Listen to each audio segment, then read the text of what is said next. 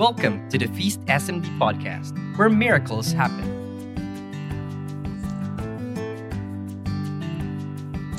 Welcome to another episode of Soul Sunday. My name is Sis Anna. Today is September 20, 25th Sunday of Ordinary Time. Our Gospel today is from the book of Matthew, chapter 20, verse 1 to 16. Jesus told his disciples this parable. The kingdom of heaven is like a landowner who went out at dawn to hire laborers for his vineyard. After agreeing with them for the usual daily wage, he sent them into his vineyard.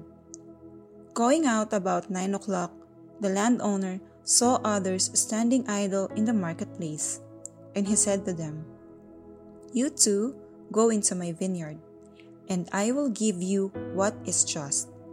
So they went off. And he went out again around noon and around 3 o'clock and did likewise.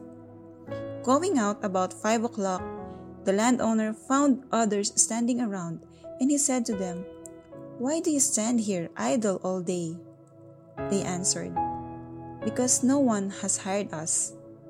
And he said to them, "You too go into my vineyard." When it was evening, the owner of the vineyard said to this foreman, "Summon the laborers and give them their pay, beginning with the last and ending with the first." When those who had started about 5 o'clock came, each received the usual daily wage. So when the first came, they thought that they would receive more, but each of them also got the usual wage. And on receiving it, they grumbled against the landowner, saying, "These last ones work only 1 hour, and you have made them equal to us, who bore the day's burden and the heat?" He said to one of them in reply, "My friend, I am not cheating you. Did you not agree with me for the usual daily wage? Take what is yours and go. What if I wish to give this last one the same as you? Or am I not free to do as I wish with my own money? Are you envious because I am generous?" Thus, the last will be first, and the first will be last. The word of the Lord. Thanks be to God. Wow, if you heard this parable at the first time, maybe some of you, your first reaction was, "Oh, that's unfair. It is unfair." Today's passage addresses the workers who were hired in different shifts, but later in the day, both are all paid in the same amount. The first hired workers protested and grumbled to the landowner because they endured the burden of work and heat all day, and yet they get the same wage as those who work at the last hour of the day. This passage hurts my heart in personal and painful ways because in the surface of this parable, we can easily see or relate ourselves to the first hired workers. We are the first hired workers who went early in the morning to work, carrying our tools and equipment. We prepared ourselves, we brought all our credentials so that we can be selected for the job, and fortunately, we get the job and we agreed to the offer given to us.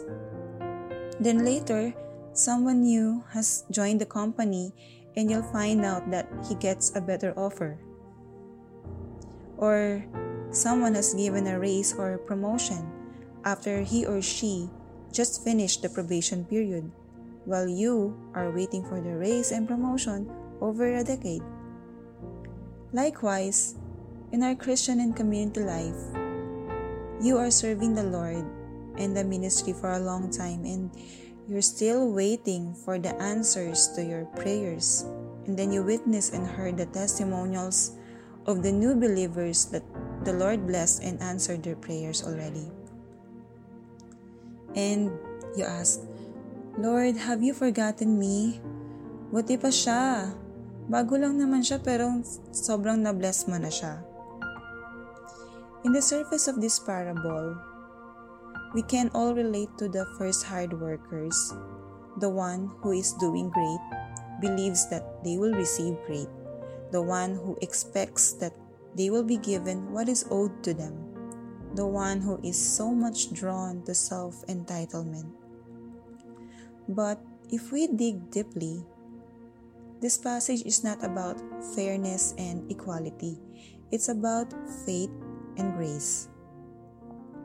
We didn't see the faithfulness of the last hard workers who have been waiting and standing all day in the marketplace and still optimistic that they will be hired up to the last hour of the day.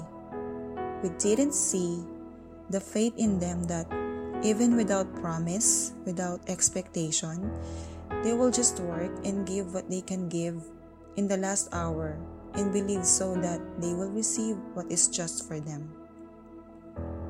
Let us examine our hearts. Let me ask you this question.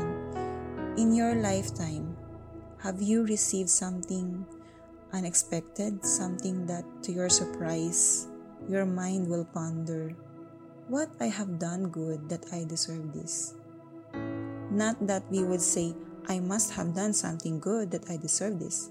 If we say that, we are too arrogant that we forget the grace of God. The grace of God humbles our human and normal expectations. The grace of God does not answer to our greatness, but the grace of God responds to our faithfulness. At the beginning, we don't like this passage of scripture because most of us identify ourselves to the first hard workers. But do we know who we are in this parable? Are you the first hard worker? Do you complain and compare yourselves to what others have? Or are you the last hard worker who have been faithful that you will be handpicked by the Lord even at the last hour of your life? That you have been grateful and will be more delighted when you are blessed undeservingly. Brothers and sisters, pray with me. In the name of the Father, of the Son, and of the Holy Spirit. O Lord of the vineyard of heaven, forgive me in my envy, jealousy, and pride. Help me to celebrate at the goodness you are doing with others around me.